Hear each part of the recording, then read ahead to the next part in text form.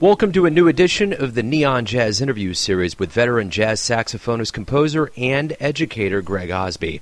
He's making his way to Kansas City to play a gig on October 20th, 2017 at the new Black Dolphin Club, and he's no stranger to the Show Me State. Originally from St. Louis, he has been at this jazz game since the mid-1970s, and he got some good lessons at both Howard University and the Berklee College of Music. But the best education came from all of the cats that he played with over the years, a dream lineup of cats like Jack DeJohnette, Dizzy Gillespie, Andrew Hill, and so many others. We caught up with him during a very busy swing from Europe back to the United States, and he gave us a stack of moments of reflection and a portal into his life. So get to know him and dig this interview, my friends. Cool. Greg, it's an honor to speak with you. Thanks for taking some time out. I appreciate it. My pleasure. No problem. So let me go ahead and dive right in here and kind of ask you about your upcoming trip to Kansas City. You're going to play at the Black Dolphin tomorrow night. Are you looking forward to coming to town? How do you feel about it? It's a privilege to play anywhere where, there's a series of receptive ears and open minds. Yes, so I'll be playing in my native state.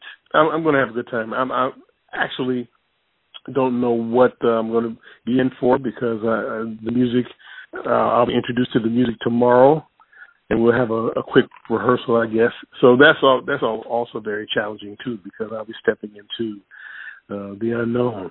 And that's a lot more mysterious, and I anticipate, something a lot more surprising than the standard fare when people are, play together a lot and everything is horizon comfortable. A word which creative musicians should never utter. So, yeah, I'm looking forward to it.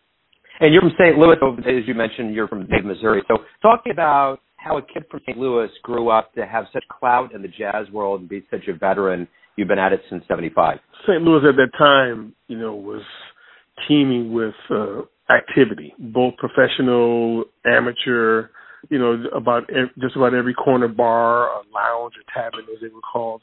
They had a Hammond B3. So that was kind of the backdrop of my youth, kind of the wallpaper of my younger years. These kind of soul jazz, toe tapping, finger popping kind of groovy organ trios. That as well as the irrepressible funk band or the groove band or blues bands.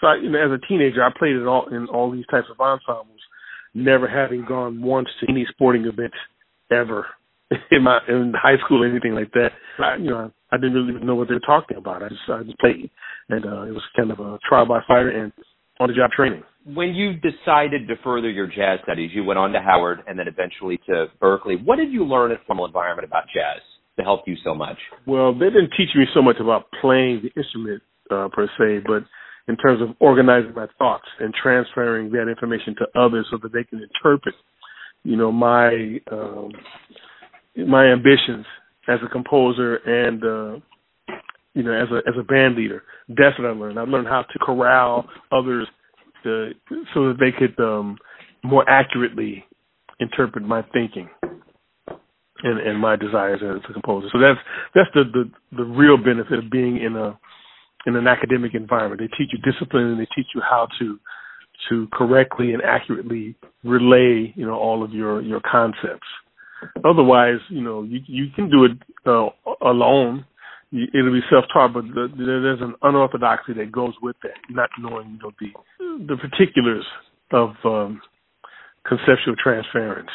So, yeah, school, and I would say the biggest benefit was establish relationships that I was able to foster, being in an environment with other young, talented hopefuls, everybody going for the same thing, and having their eyes on the prize, so to speak.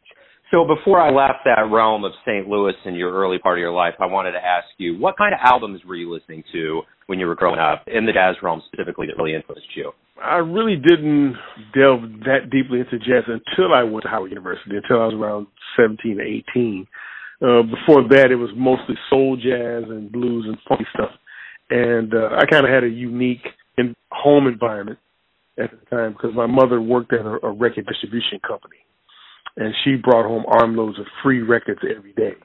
And, you know, they were promotional copies, cutouts, and discontinued items, and what have you. And so it was a very unbiased environment in terms of listening, because whatever she brought home, we listened to, and there was music going on at all times. And when I mean unbiased, I mean, you know, devoid of any kind of category or classification.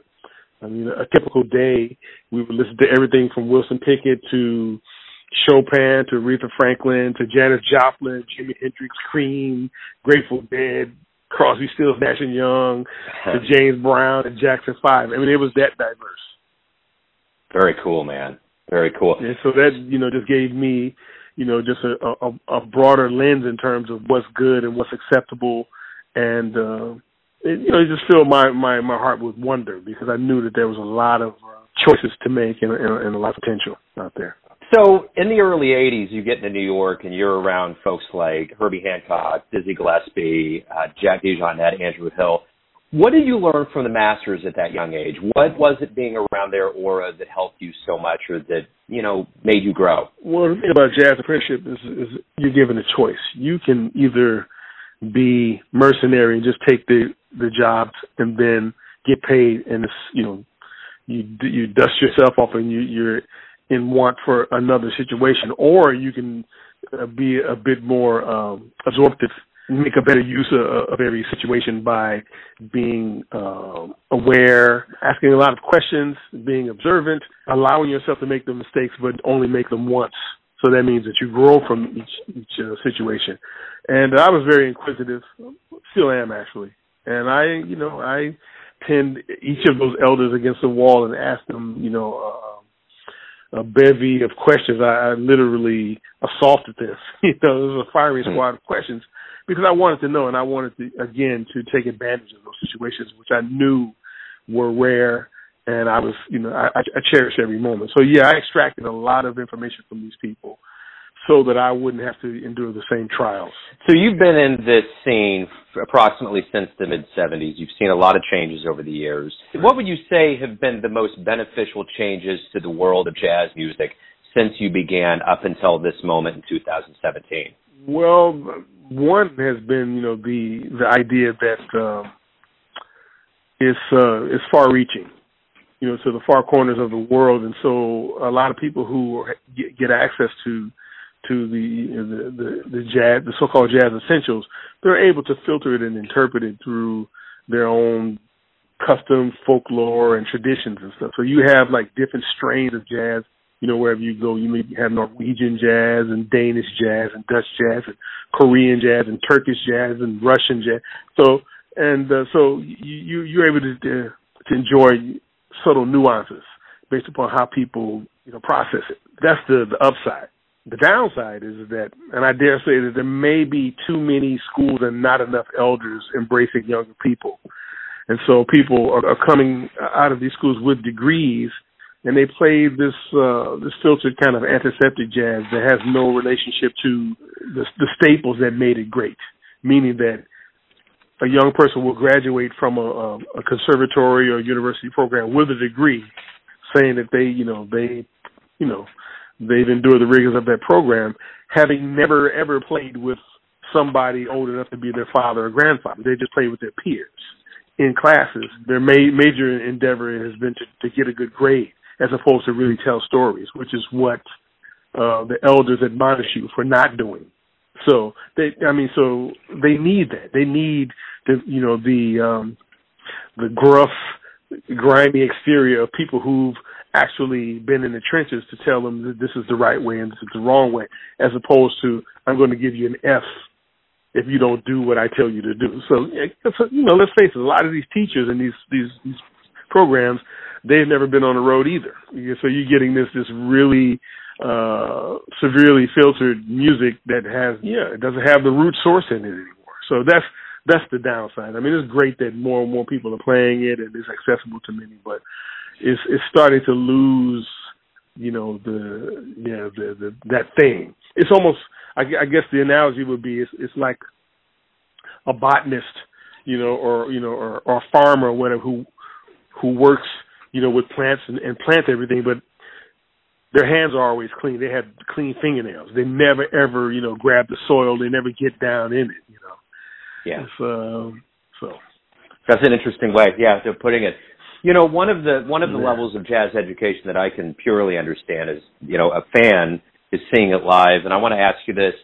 You play with so many people that a lot of people would love to have seen in their lifetime. But let me ask you this. What's one of the most memorable instrumental shows that you've seen that just blew your mind? That's very difficult to say. I have no idea really, because a lot of those shows, I actually was a part of it. Yeah. So, to be on stage, with Dizzy Gillespie and Clark Terry and Buddy Tate and the Heath brothers, or to play alongside James Moody or Herbie Hancock, or to be with Jack DeJohnette for 6 years. I could go on and on. To be with Andrew Hill for almost 15 years and Jim Hall for more than 15 years. That kind of thing, you just can't buy it. You can YouTube it all you want, but to get up there and then to look over and it's like, wait a minute, is this real? Is this the Twilight Zone? I'm waiting on Rod Serling to step out of some Alfred Hitchcock. This can't be real. I'm playing with these people, these giants who've made major contributions, not only to just jazz and American culture, but to the way music has been interpreted and accepted in the process. It's just bigger than anything I could ever have imagined. It's mind-blowing, for sure. Let me ask you a generic question. Why do you love jazz?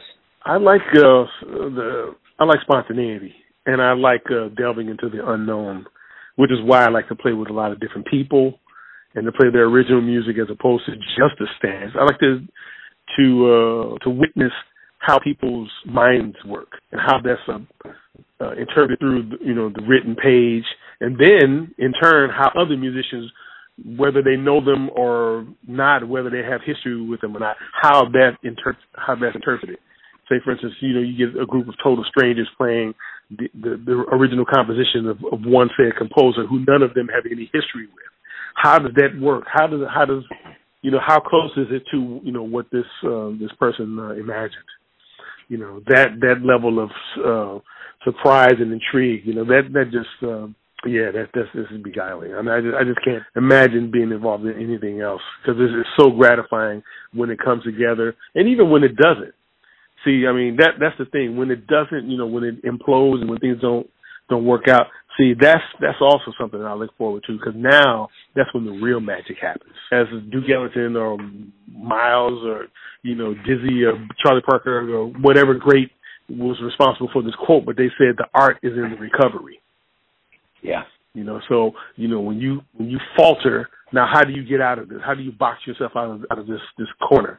Do you do it gracefully and without batting an eye so the audience thinks that it was deliberate, or do you just completely just lose it and everybody knows that you made terrible mistakes?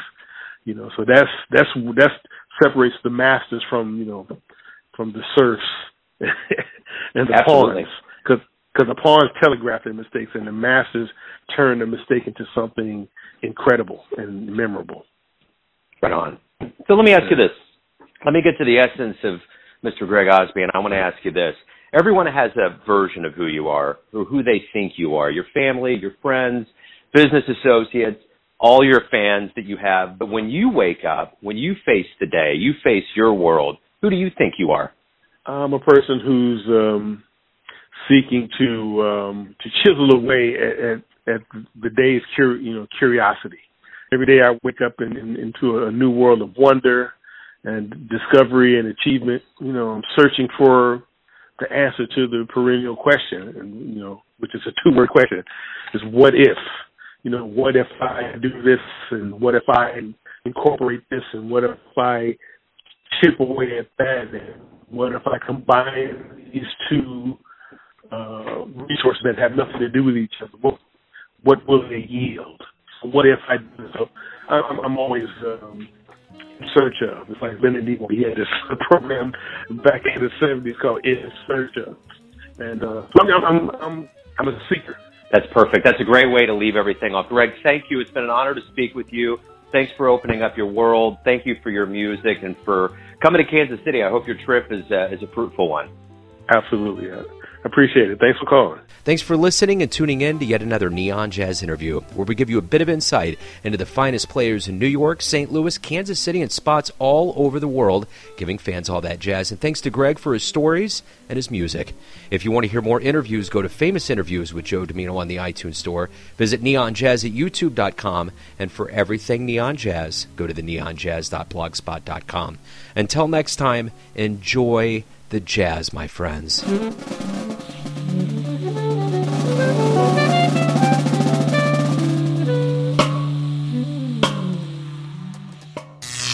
Neon Jazz.